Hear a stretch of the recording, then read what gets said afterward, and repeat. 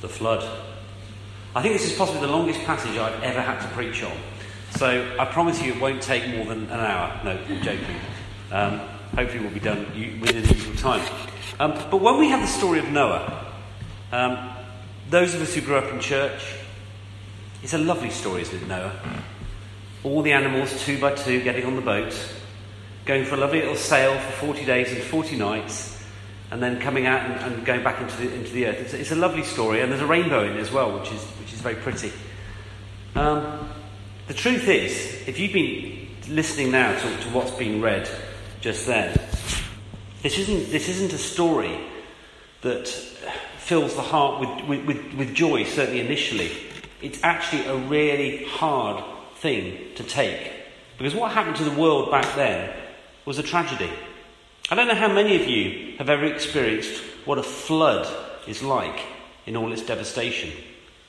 Well, we've got somebody in our congregation today who has, and I wanted just to ask her to come up and just tell us a little bit about what it was like. So Jancy, if you want to just come up very briefly and tell us a little bit about your experience.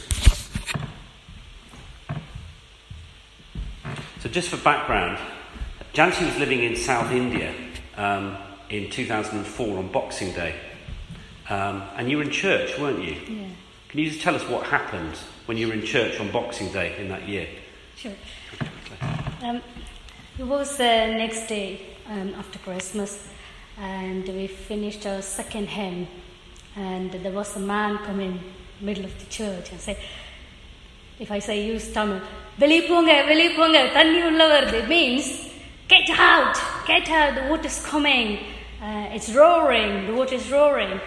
And what's he talking about? Just in the middle of church, what's he doing? And then he was saying again and again, really insisted. Then we got to know, okay, something not really right. So we went up to the flat roof of church. We looked up. We can't find the difference because everything's underwater.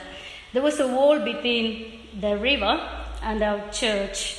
So you have a sea and then a river coming in. Literally, this man was jumped from using the tree and jumped in and helped to save us. So, and then we went out, and my mom told me, I was cycling to church, and my mom told me, don't do silly things, come home safely. So I cycled back, and I had to go this way. The bridge is over that way because the river is coming like this. So I was cycling, and I thought there were a lot of people around. And I thought, okay, let's go and see what's happening. So I just parked my bike over there and walked up to the river, the bridge, and I was in the top, and I looked. Everything was flowing towards the sea, trees, animals, and it's not really good-looking water. It's not water at all. It was dark, horrible black stuff, and that roof, everything was fine. And I thought, maybe I can go down and help someone. Maybe someone needs hand to go and help someone. So I just walked down close to the river and sit down, and there was a man who said, "Where are you going?" And literally everybody was rushing to save their life. "Where are you going?" I said, "I'm going to help someone." No, just go back. I don't want to save you. You're gonna fall in there. It's really not, easy as you think. So I walked back. When I walked back, all I seen was dead bodies. Oh, I think I was seeing like 15, 40 of them each side like that. Young, old. Not really good. It was that moment changed me a lot. There was a lot of fight between me and God, and lot. And then I literally felt like I'm failed. I don't know why. So I walked back and just took the cycle, and I was thinking, I don't know, just walking back. Everybody was walking out of the town, and when we walk in, they're saying, "Oh, we can go to that hill. We may go to this hill." And then suddenly people are running towards us. They're saying, "What is coming in again? Go, So we all, running. So at that moment, you run for your life. You don't think about house and stuff, food or anything. Just, we may go to that hill. So I thought maybe I don't know what my family is doing. So I went home, and in fact, it's about 100 meters just from our house to the water as well. So we're still, waiting a bit, but water didn't come. So the people were really close to that village, the fisheries people.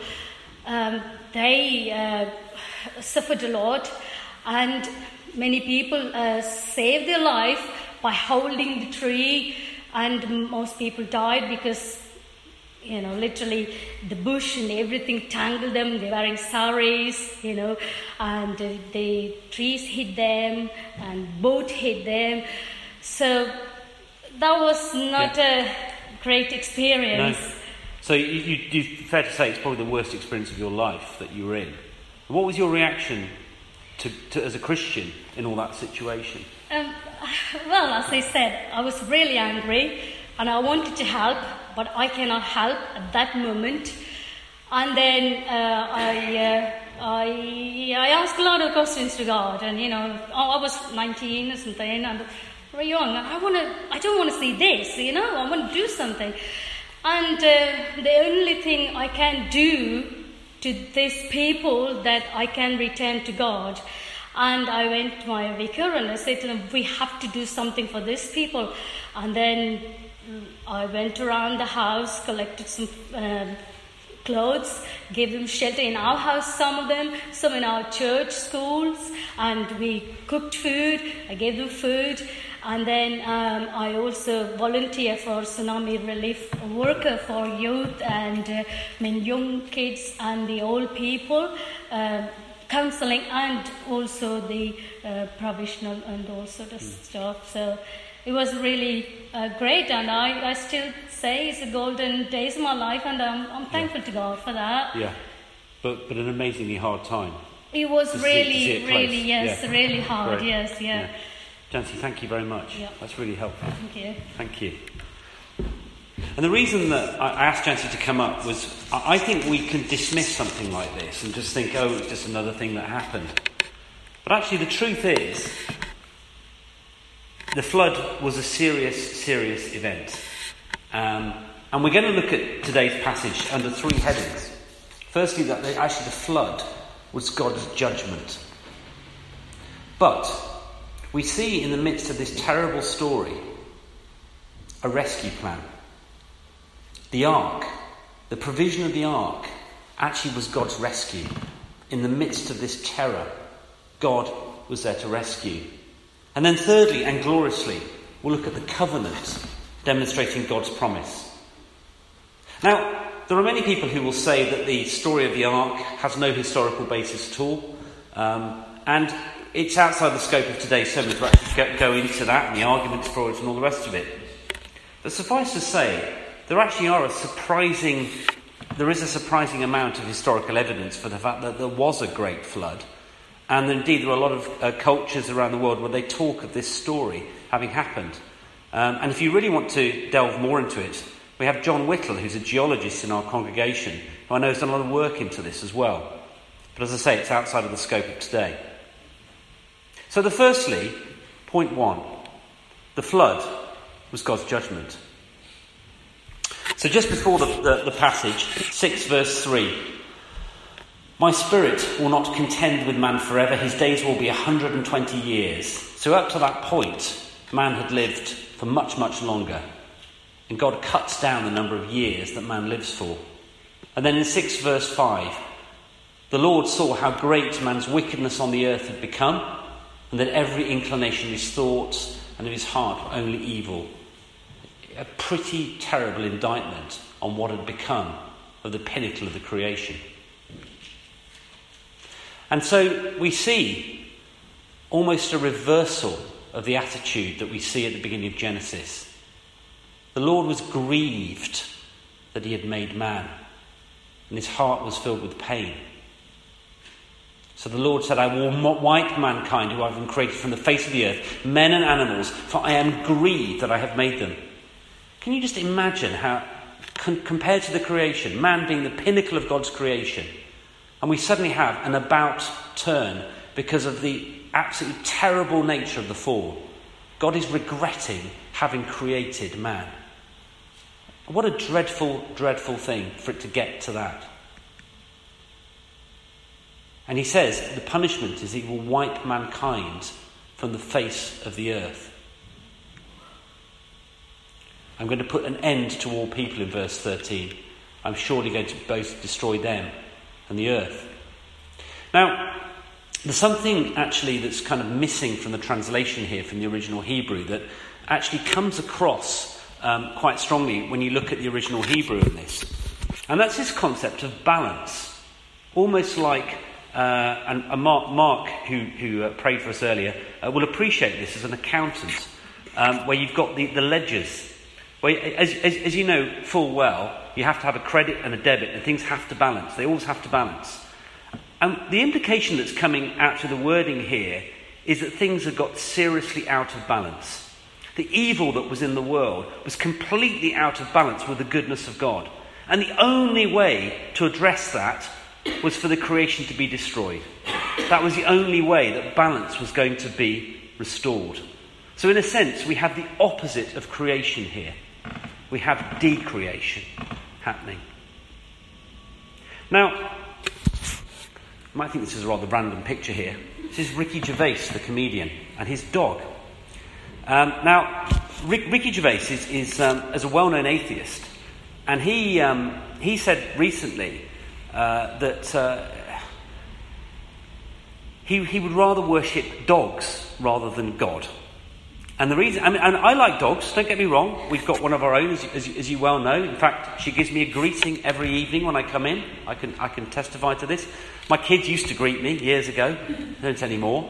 My wife only greets me now when I remember what songs we had at our wedding. But the dog greets me unfailingly every night. And what Ricky Gervais says is, he said the thing about dogs is that they give you unconditional love, and they don't send you to hell if you don't believe in them. Whereas God, in his view, does this. And this, sadly, shows the classic human misconception about God. Because it proceeds from the assumption that we're all fine. We haven't really done anything wrong at all. We don't deserve any kind of punishment or judgment. But it ignores the fact that God is perfect, and that things we do and say and think and so on are against his perfect nature. And so, by definition, judgment has to happen. And we see these sort of chilling words in verse 5 of chapter 6. The Lord saw how great man's wickedness on the earth had become, and that every inclination of the thoughts of his heart were only evil all the time. And then 7 verse 23, the fulfillment of the curse. And there's actually, in Jesus' words, in Matthew, he harks back to this time, in Matthew 24. And he talks actually about the judgment that is to come as well, and directly links the judgment that happened at the time of Noah. But about that day or hour, he's talking about the future, no one knows, not even the angels in heaven, nor the Son, but only the Father. As it was in the days of Noah, so it will be at the coming of the Son of Man. For in the days before the flood, people were eating and drinking, marrying and giving into marriage, up to the day that Noah entered the ark. And they knew nothing about what would happen until the flood came and took them all away. And that is how it will be at the coming of the Son of Man. 2 men will be in the field, one will be taken and the other left. 2 women will be grinding with a handmill, one will be taken and the other one left. So we're faced with this. We know, we talk about judgment, and it's talked in the New Testament how it is a reality. And I suppose we then question ourselves, well, what do we do when we're faced with an emergency? I can think of one or two sort of times where there's been an emergency in my life. When Anna suddenly went into labour with Oliver in the middle of the night, and Anna's mother came down the motorway, only just about staying within the speed limit, to come down and take us to hospital. There was a time when we were looking after the youngest daughter of a friend of ours, and heard that she'd been rushed into hospital in the middle of the night and may not make it. And it was down in Plymouth, and I had to drive down to Plymouth with the daughter and get there as quickly as possible. When you're in an emergency situation, you do everything you can. You flee. I was caught up in the on the Tube network in 2005 in London when the terrorist attacks happened, and I knew somebody who was in the bus behind the one that got blown up, and their first reaction was to get off the bus and run all the way home. When you're faced with an emergency, suddenly adrenaline kicks in and it takes over. Jancy's talked about the reaction when the tsunami was coming. And we see the reaction here to the impending flood. Actually, only Noah is the only one who reacts when the impending judgment is happening. And I think the challenge to us today is, how comfortable do we get with the full knowledge that actually there is going to be a future judgment? What do we do about it? How does it affect our daily lives? Because the truth is, if we do nothing about it, it probably says one of two things. One, it probably questions whether we actually really believe it. And I think often we get tempted into thinking that this isn't going to happen at any point. Or, I think rather more challengingly, do we actually really care about people enough to think, well, this is going to happen? And how does that challenge us? But there is a stark message here in these opening in chapter 6 and 7 of the message of judgment.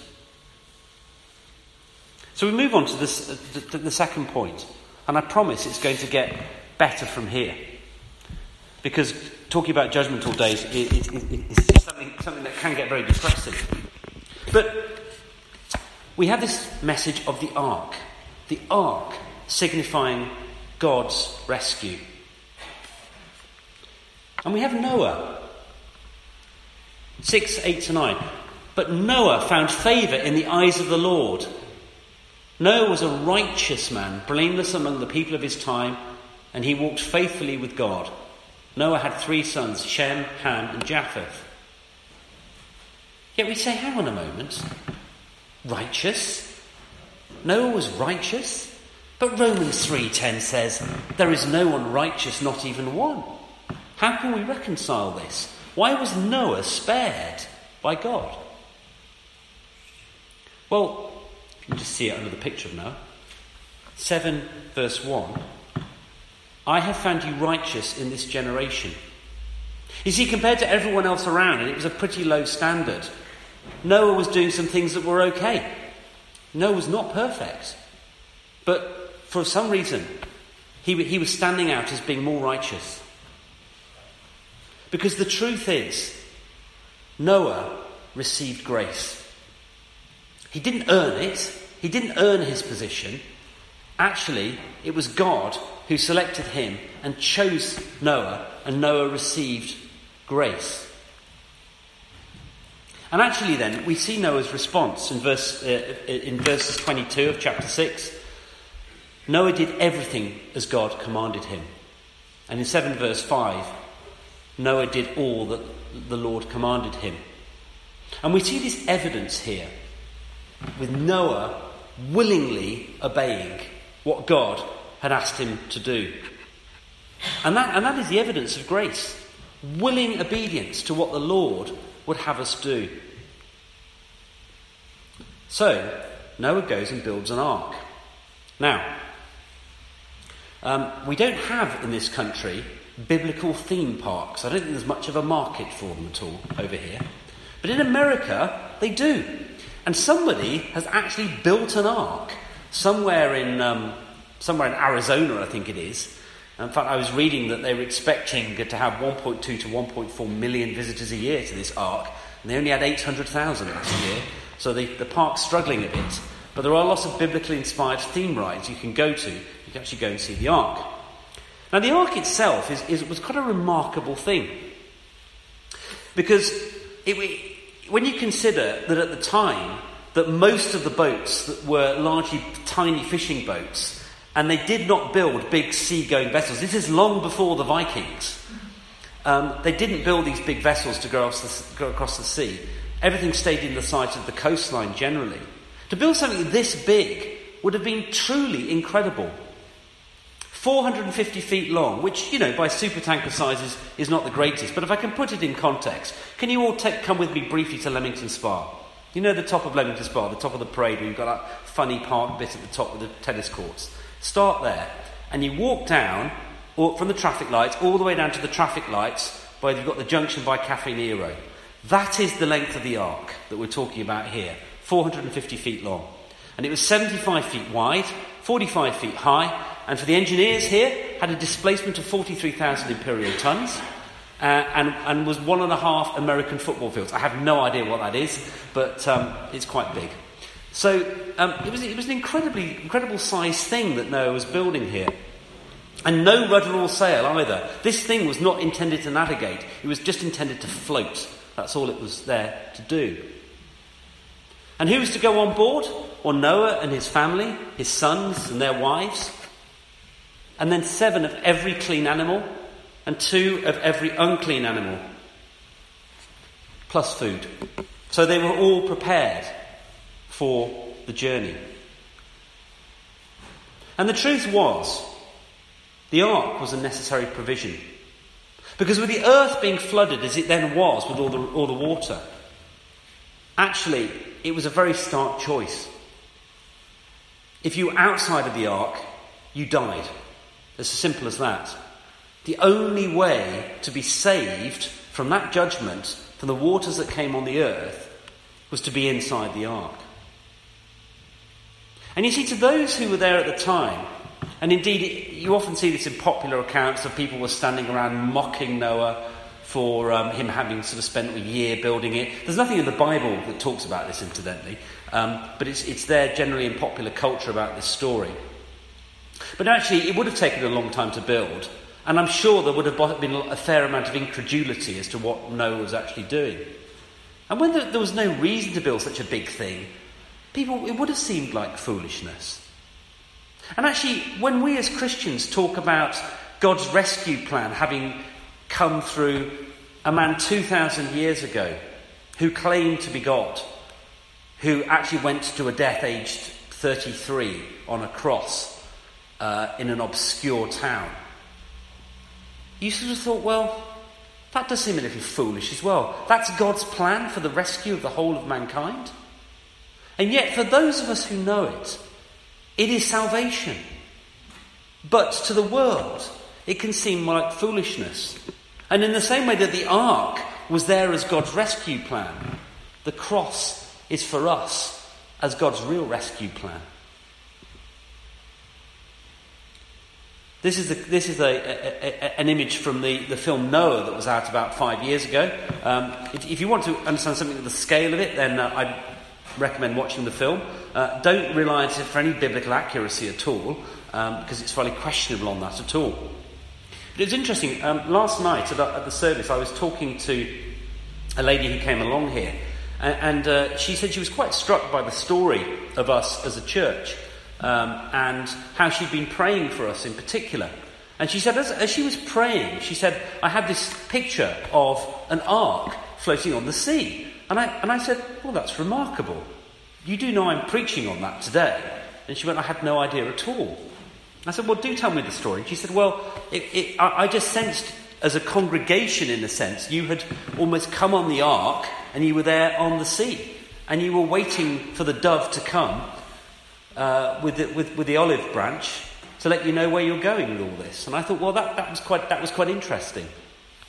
And in a sense, we as Christians are the ones on the ark, in the sense, but actually the door to the ark is not closed. And this is what we will go on to see. So the third point, actually the covenant demonstrates God's promise. Because this is not the end of the story.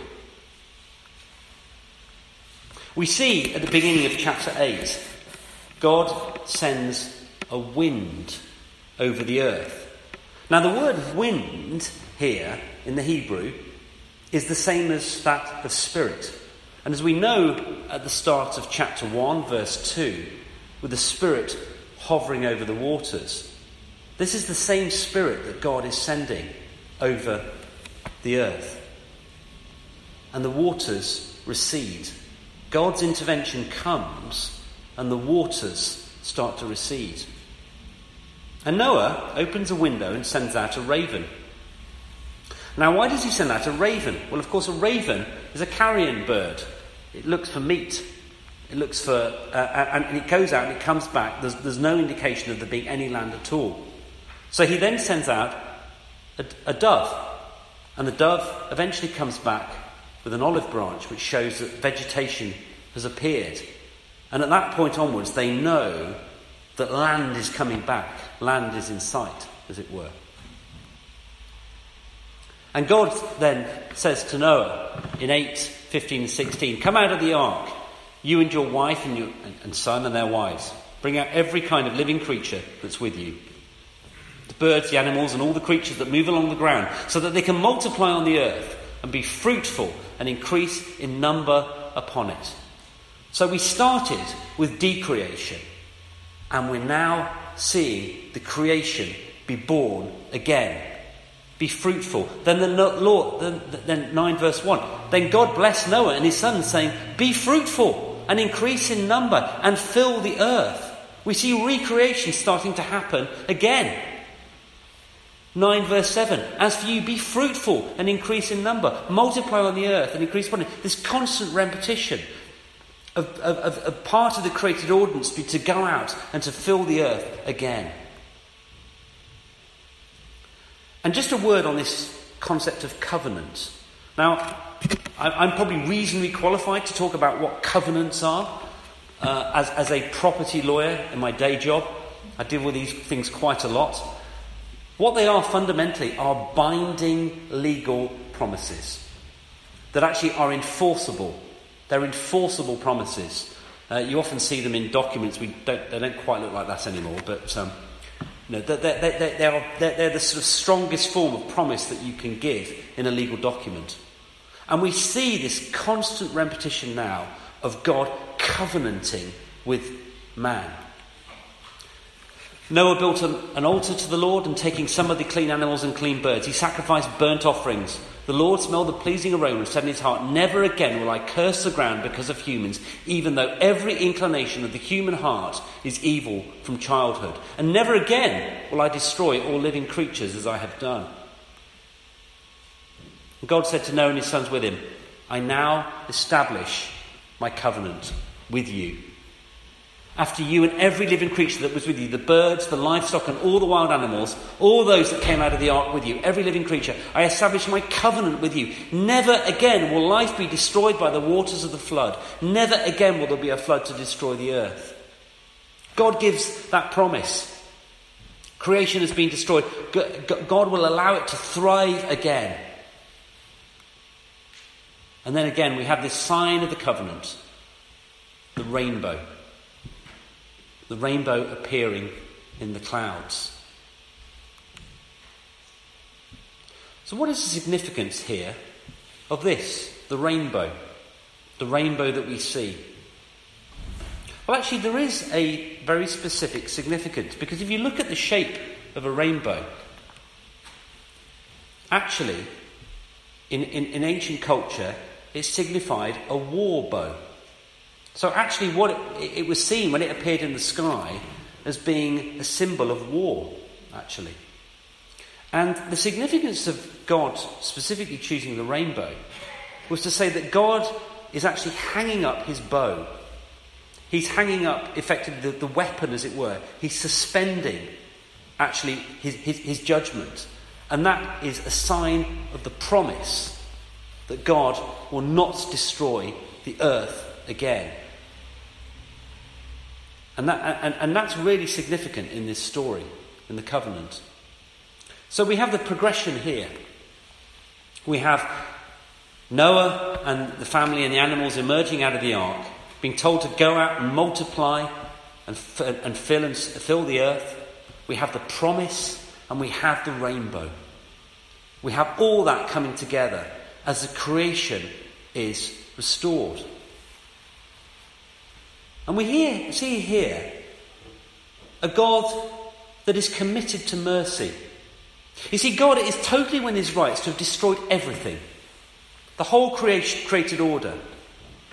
But through a demonstration of grace, he decides to keep a part of that creation, preserve it within the rescue of the ark, to demonstrate that he is committed to mercy. And in the same way, we know as Christians through the gospel that actually the world, we all deserve nothing but judgment for all we've done and said and everything else. And yet, he sends his son to us. He sends his one and only son to die on the cross for each one of us and to resurrect from death, to defeat Satan, so that the promise is there for us that if all we do is trust in him, then we can enjoy the new creation with him. It's a very, very simple thing, but one that is so misunderstood by our world. But we have a loving God that is committed to mercy. Because God judged the world. He judged the world with Noah, and he will do so again, as it's shown in Matthew 24. And yet, he provides a way of rescuing us. We see it in Noah, we see it with the ark, and we see it now through the cross. And he spares us. Not because we're righteous. No, there's nothing we can do at all. Nothing on our own efforts we can do in any way. But rather, through us accepting the gift of grace. And if we accept this truth, he promises a glorious world to come. You see, so often I think Christians could fall into the thing of just talking sometimes about judgment and talking this very, very negative message. And in many ways it is a negative message, but it's a right message. But equally I think we can leave out actually the fact that we have a God of mercy, a God who's come up with a rescue plan, a God who loves us so much that he was willing to send his own son for each one of us, a God who really likes us. But in his divine goodness, he can't do it without us coming through the cross.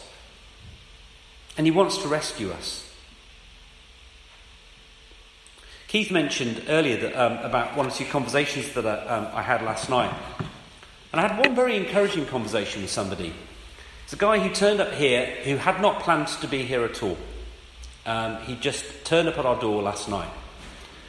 And we said, well, why don't you stay with us for a bit and enjoy the service and have some food with us afterwards and so on. And he said to me afterwards, he said, I come from a Catholic background. And in the kind of church that I've grown up in, there's been a sternness, there's been a just sort of judgmentalism to the whole thing. And I feel a very negative experience of church. That's always been my experience of church. He said, but tonight, I found a real joy amongst your people. He said, here are people here who have something that they're living for. And he detected that amongst us last night. So those of you who were there last night, be encouraged. Be encouraged. Because as Marco spoke last night, for some strange reason, God decides to use us as his representatives on earth. And you look at the early Christians, and you look at the love that they had for one another. And that is such a powerful demonstration of the fact that God really cares for people. And that man went away last night. I don't know if he'll ever come back again. But he went away with a positive experience of what it's like to be amongst God's people last night.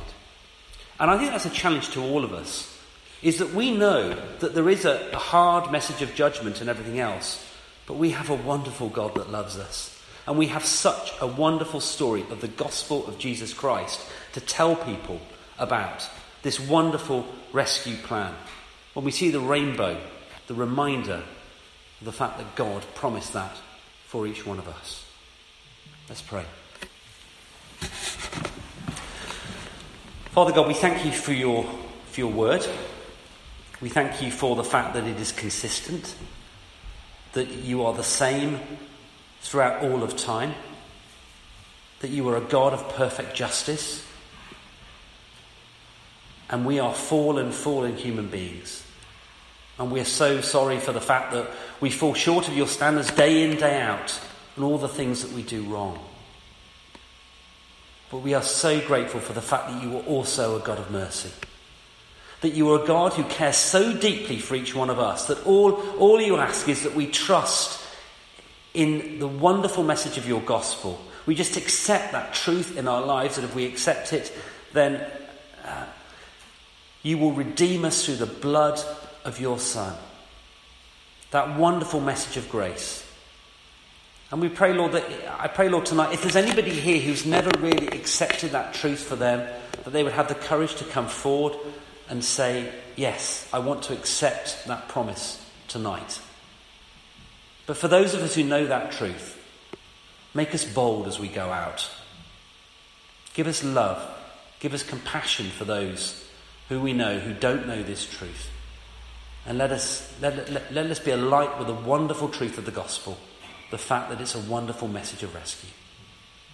Amen.